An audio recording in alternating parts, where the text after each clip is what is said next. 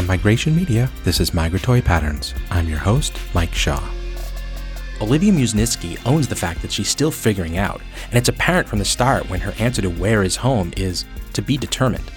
Having just wrapped up a year abroad as part of the Ricci Scholars Program, her idea of home right now is all about relationships and experiences. She's a couple of years removed from the life in the small Florida town where she was raised, which she says feels like a memory but not like home. And she's just started exploring the world, trying to understand her place in it. It just doesn't make sense yet to declare a single location as home. What began as an internal migration from the American South to blustery Chicago has quickly evolved into a desire to live overseas, and her experiences in Rome and Beijing have only served to whet her appetite for more. A self-professed nerd who loves reading the tax code, she's been studying the differences between the real estate markets in the US, Italy, and China as part of her study abroad program. And she's been discovering how financial systems fit the cultures that they're in, which opens up new avenues for understanding between us. It's a unique take on the learning experience that usually happens as people migrate. I really nerded out with Olivia during our chat, and I think her angle on studying cultural differences through the shape of their real estate markets is fascinating. I think you will too. So sit back, relax, and enjoy my conversation with Olivia Musniewski.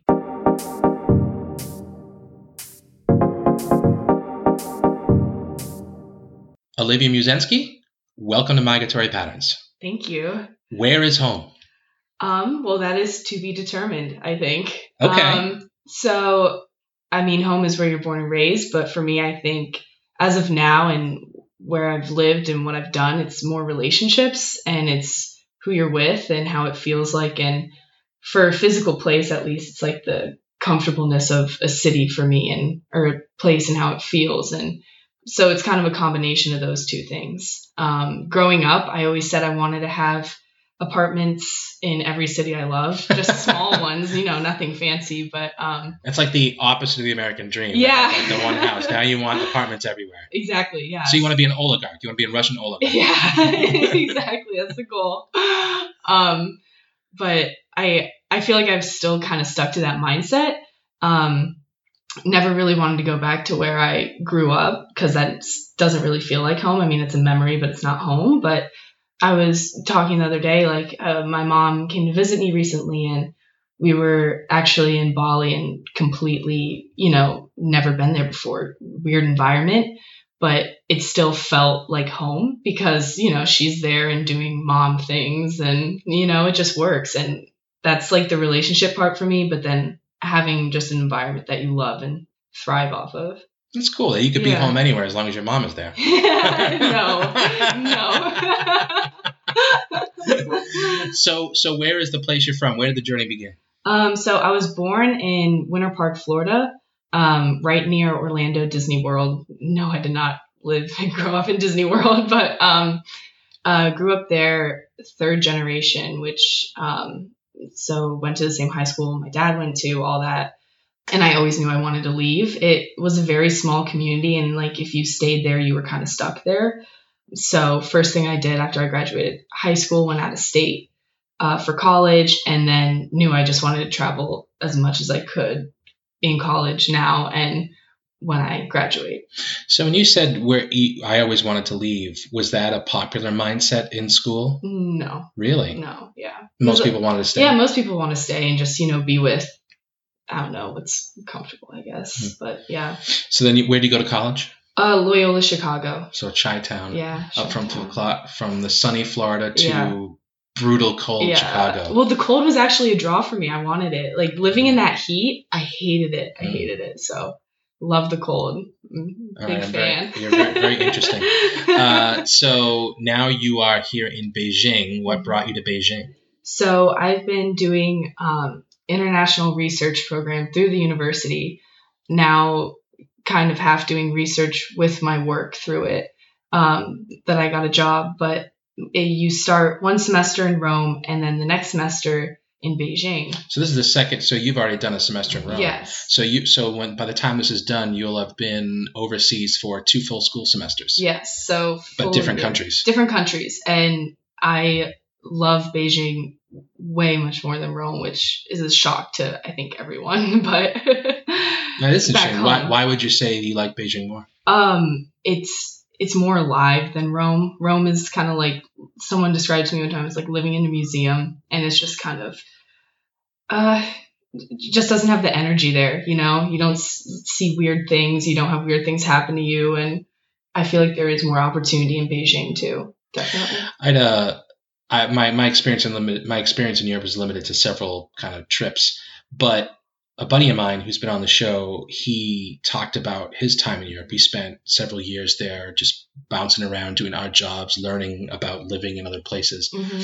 And he said that he likes Asia a lot more. China, who's been here for 25 years, of course he likes it more. But he said one of the things that's different is that if you're in Germany, gave Germany as an example, everything's been developed. Mm-hmm. Their system is developed. Exactly, yeah. And it's just the way it is. Yeah. And there's no incentive or need to change or innovate. Matter of fact, there's forces against it. Yeah. Whereas you come over here, the whole mindset of the population everywhere around here is, how do we get better? How do we change? How do we innovate? How do we grow? Exactly. Which is a much different mindset than in the West. Yeah. And you could definitely feel that living in Rome, everything, pre-planned since ancient Roman days. So yeah, I mean, for real estate, there's no like new building or no new developments anywhere, just because you stick to the plan that was set like hundreds of years ago. And that's interesting. That's an interesting observation, because here in Beijing, the exact opposite thing is happening. Yeah. They have the 1,000-year-old plan that's been laid out,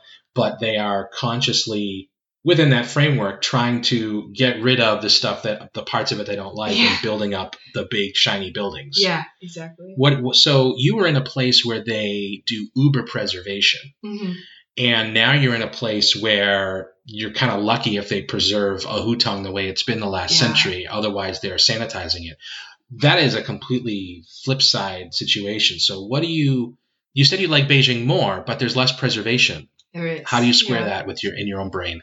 That's an interesting question. So, I mean, in my own brain, it's interesting because hutongs, it's very cultural, and that's kind of what makes Beijing to me in my head. Because when you go to Shanghai, like there's similar looking communities, but it's not the same feel. It's not as deep, I guess. Yeah, but hutongs are very, very unique to Beijing, not just China. Yeah. And for people who've never been here, don't know what hutongs are, when China was first laid out 1,000 years ago, people built their homes around wells, and they would dig a well and they would build a 4-walled kind of courtyard home around this well. And if you imagine a scenario where people are building homes as 4-walled structures, courtyards one next to the other, as you lay those out one after the other, you get natural alleyways, which they are now called hutongs. So you just have rows and rows of these narrow alleyways that are basically just spaces between these old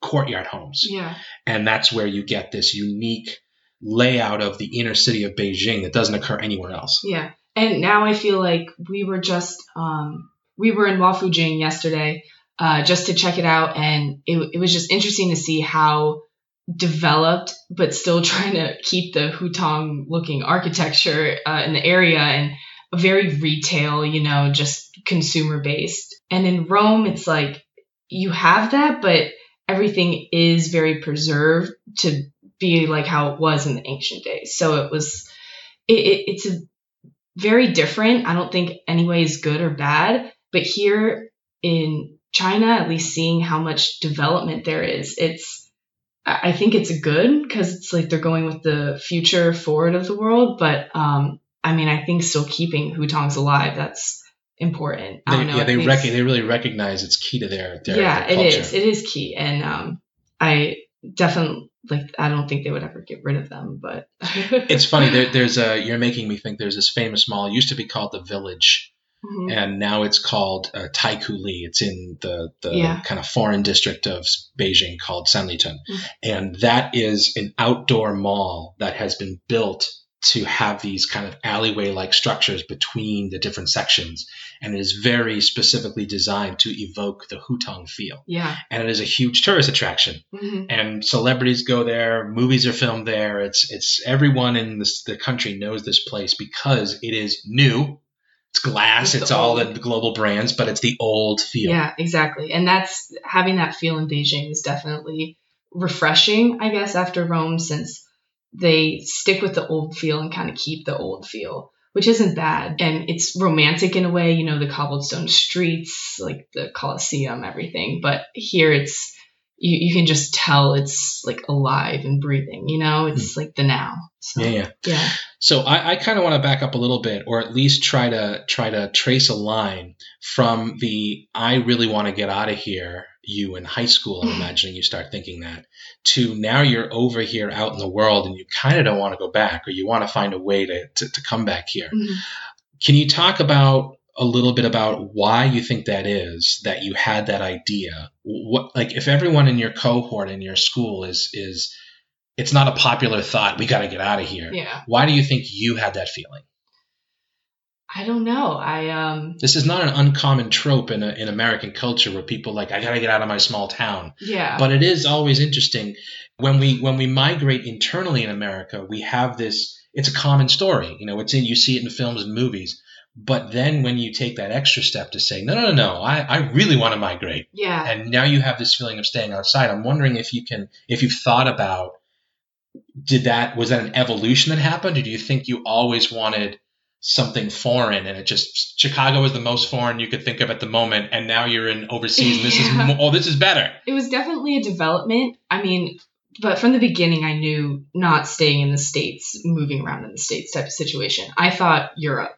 You know, I just was kind of like, oh, there's so much culture, you know, instead of driving between states, you drive between countries, right? But it's actually a very similar scale to the U.S. Yeah. It's the same kind of driving distance. Yeah. I mean, I've always thought, like, I mean, if I haven't seen it or experienced it, how would I know if I like it or not? And honestly, I would have never chosen to come to China if this program did not push me to go here. It wouldn't have been the first on my list. It would have been something like, oh, I want to go to Beijing just to see Tiananmen Square or something like that. But I have always wanted to go to Thailand. I don't know why. Since I was a kid, I always wanted to go. But besides that, I never had a strong interest in Asia, especially China. So I guess in that sense, it was a development from that. But I just always wanted to travel no matter what, no matter where. So when this chance came up to do international research, and the second part was China, I was a bit skeptical at first. I was like, I don't know if I want to do that, if I could do it, you know, just questioning yourself. But it was the best part. I wish it was a full year in China. Honestly, yeah, I'm sad to be leaving soon, but it's shown me how I feel like if you can do China, you can really go anywhere, I feel like. I have that same feeling. Yeah. I mean, maybe it's not so much going to China. Maybe it's if you can come to a place that is as different.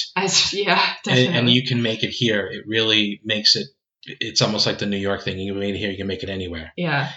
Which is next level. Yeah, which is quite reductive. But yeah. If you can go to a place that is quite so different. Like I've gone from China down to Indonesia in Bali, and people have asked, well, is that going to be crazy, or are you nervous, or you scared or worried about that? And I had to say no, because I know how to do this. Like, having done the move from the US to China, having that experience, yes, it's a new place and I need to establish relationships and I need to develop an emotional support network and professional contacts, and I got to do it all from scratch.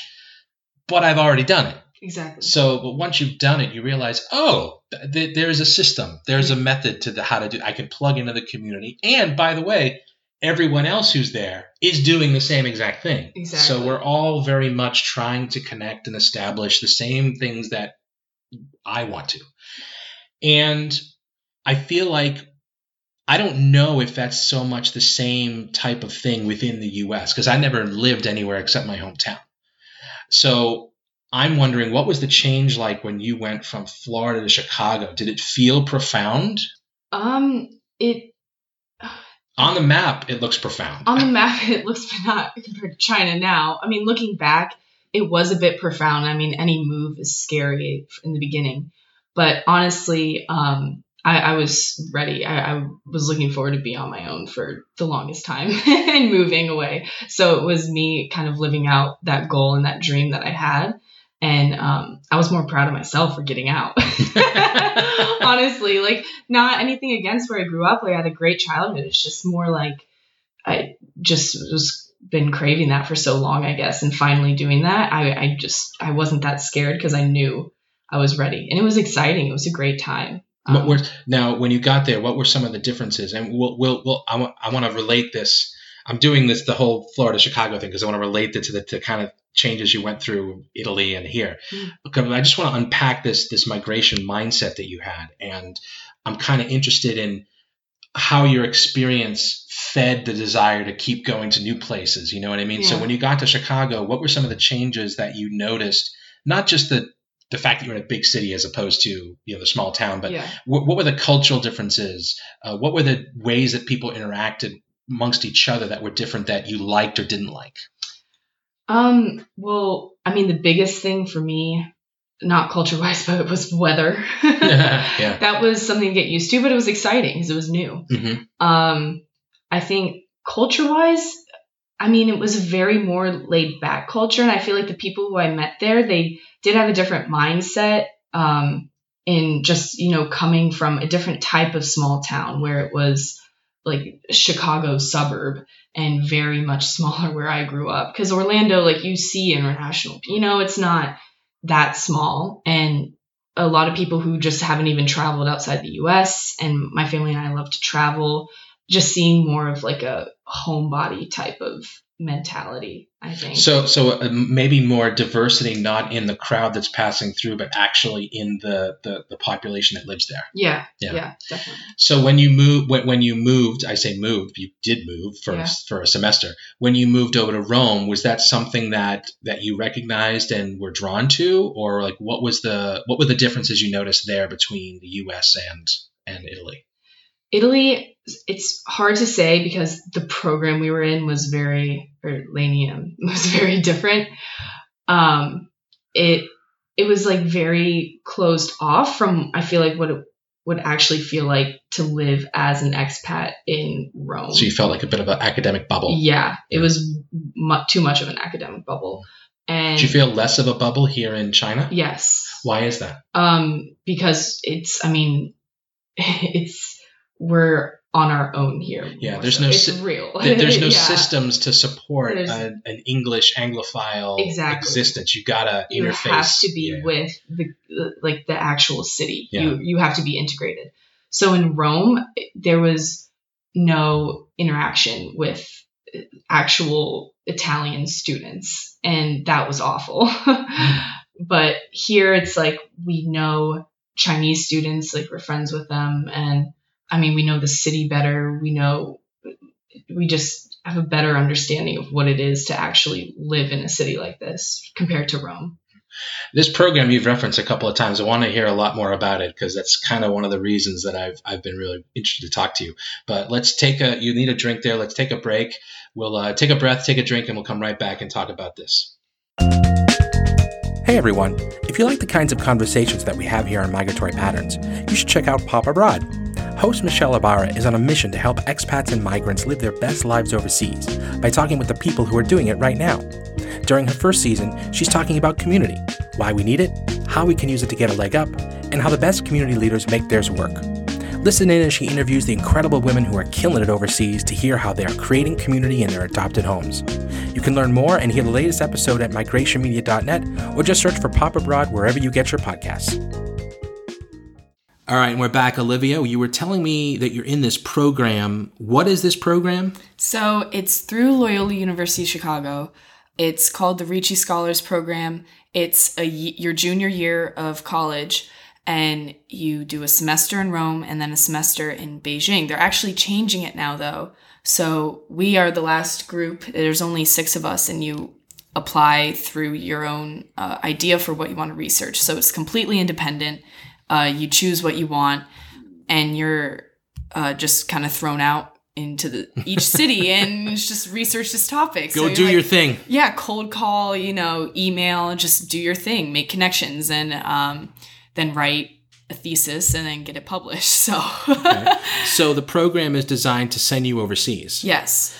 Yeah. And what is the purpose? Like, how do you so you've got your field of study, and then you say, I want to go study this thing in these countries. Yeah, it doesn't even have to be related to your major or what you're studying or what you're looking into. I mean, a lot of people kind of just even do what they're really passionate about or what they love more so than career oriented.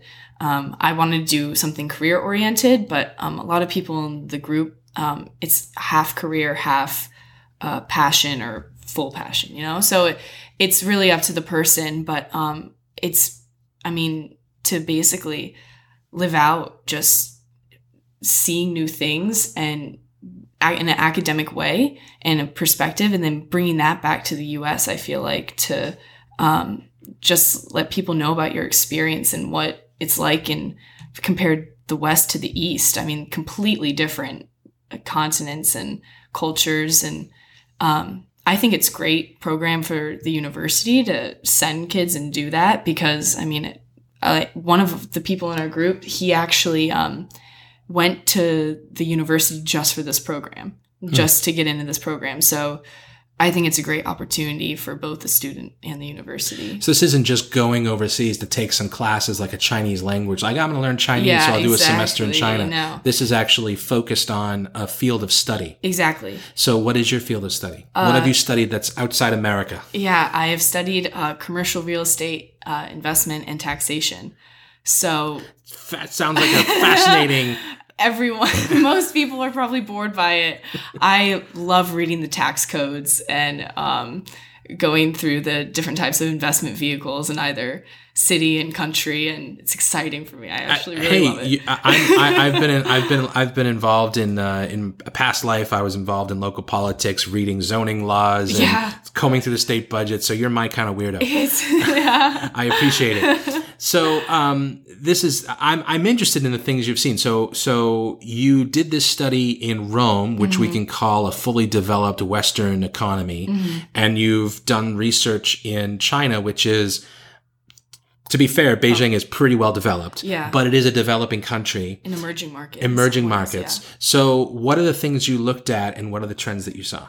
So in Rome, it's interesting because the trends I saw in both fit the culture equally. And it's finance, and it's kind of, I guess people wouldn't relate finance to culture, but that's how I've seen this project because I took a investment vehicle, the REIT, the Real Estate Investment Trust, in the US, and I observed what the counterparts of it look like in Italy and then in China, and then what they most commonly use for investment.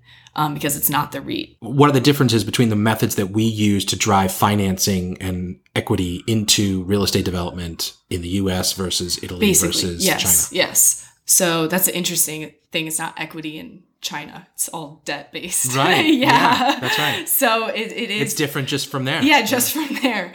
In Italy, it was basically they overtaxed the investment vehicle to the point where it wasn't attractive to people.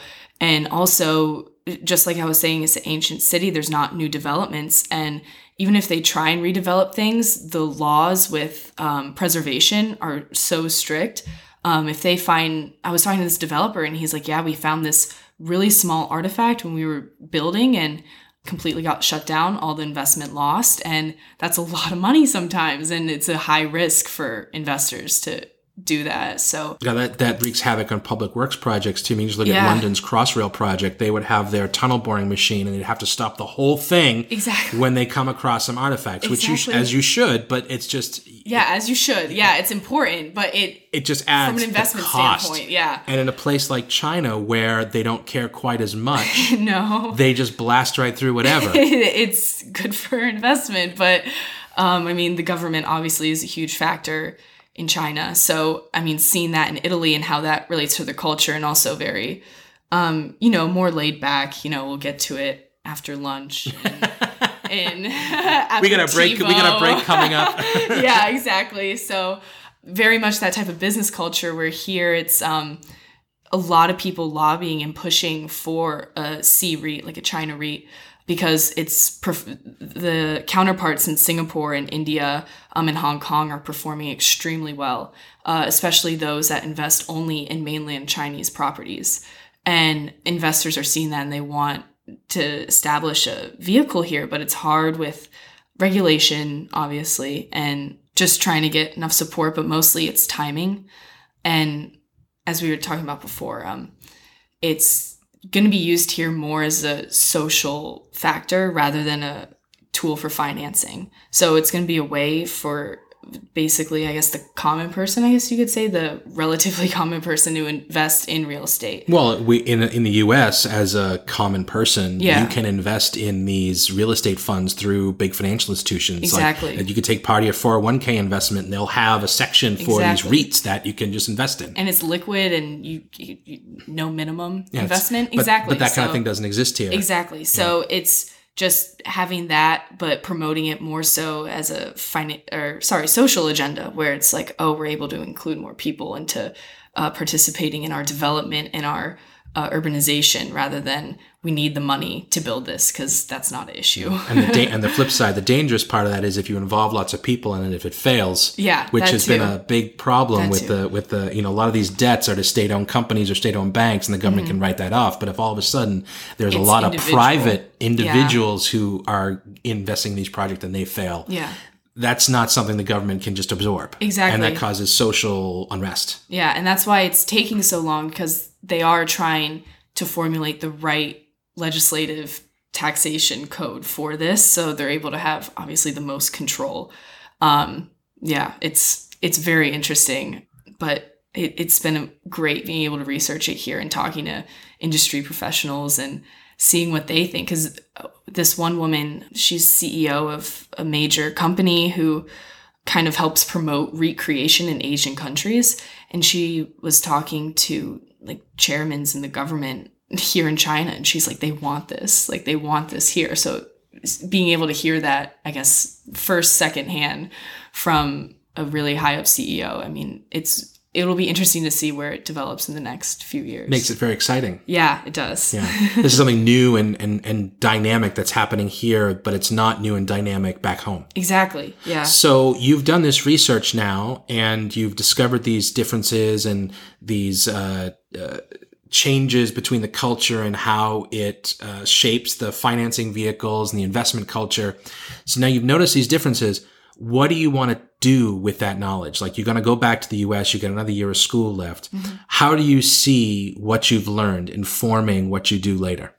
Well, I definitely am going to bring this to any career with me. Not only just the technical side of it, but being, I guess, more empathetic to understanding different cultures when dealing with business abroad, and now knowing how, different customs are, and just in business meetings, general things like that. But that's the key. You want to deal with business abroad. Exactly. So that's kind of the change. That's like, what it is. You don't want to go back to the U.S. and work in U.S. real estate. You want to be out here, somewhere outside the U.S. Yeah, I already have a job, though, in commercial real estate kind of established. So, I mean, it's a great place to get my feet on the ground, like get in to the community and then shoot off from there.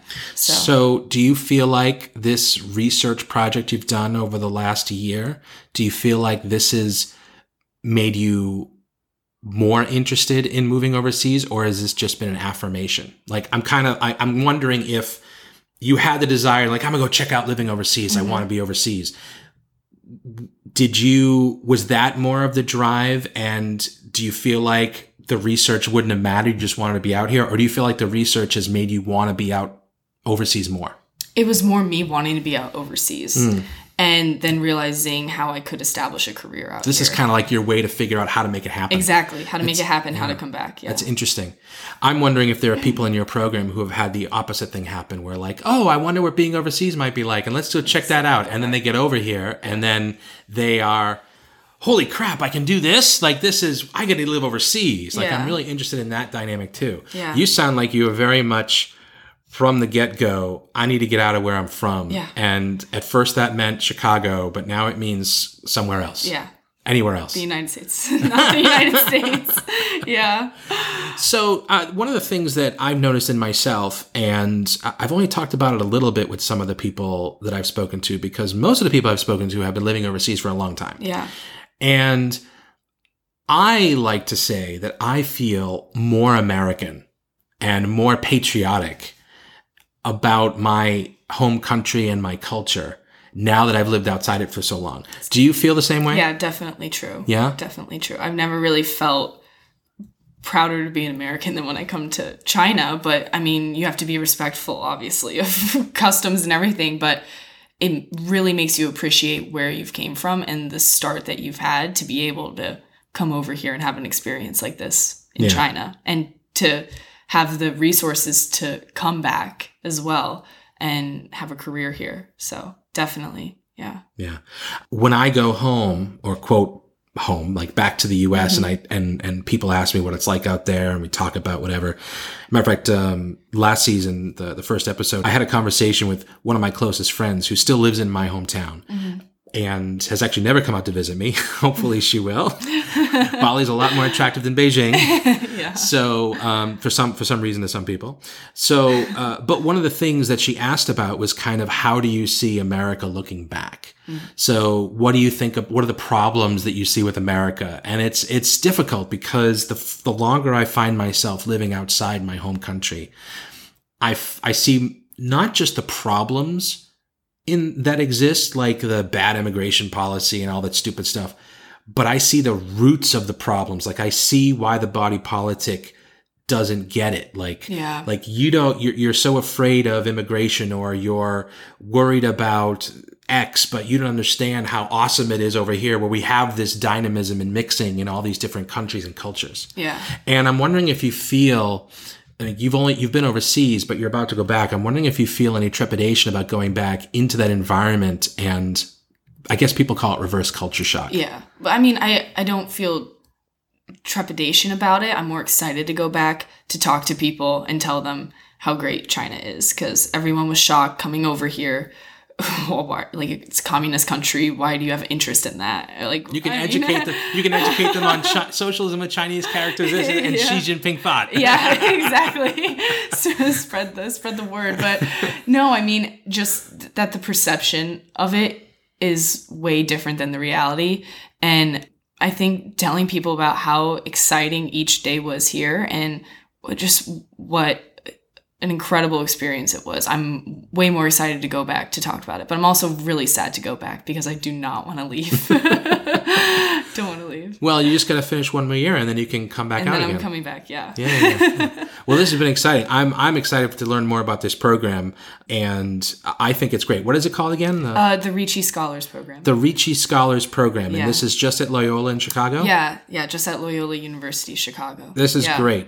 I love this idea of sending the students overseas to do a year doing actual research, not just some language exchange. No, exactly. That's what I said. If I did not do this program coming overseas, I would be bored, because all really studying abroad is just drinking and partying. And this, like, I mean, while that has its place, there's nothing wrong with that, but it's like, having needs this, to be more. it really immerses you in the culture, rather than just like, oh, I was cultured because I studied abroad. Yeah. You know? Yeah. Yeah, I got culture. I went to college overseas and did all my partying there instead of in my hometown. Yeah, exactly. Instead of in your hometown. Yeah. So, yeah, it's an amazing program. Really glad I made the decision to sign up. It was like a week before, and I submitted something like very average, but went through, and it's like, okay, I guess it's meant to be. So well, I feel like we've as someone who lives out here as an international migrant, I feel like we've got like a new evangelist that we're sending back to let everyone know, come on out here, the water's okay. Yeah, exactly. It's safe, it's fine. Yeah. Well, Olivia, thanks so much for sharing your story. I really appreciate it. Yeah, thank you. Well, there you have it. Please check out the show notes for links to more information about my guest and to reach out with questions, feedback, and interview suggestions. Don't forget to subscribe and to leave us a like on your favorite podcatcher. Migratory Patterns is a production of Migration Media and is executive produced by me. Thanks so much for listening, and we'll see you next week.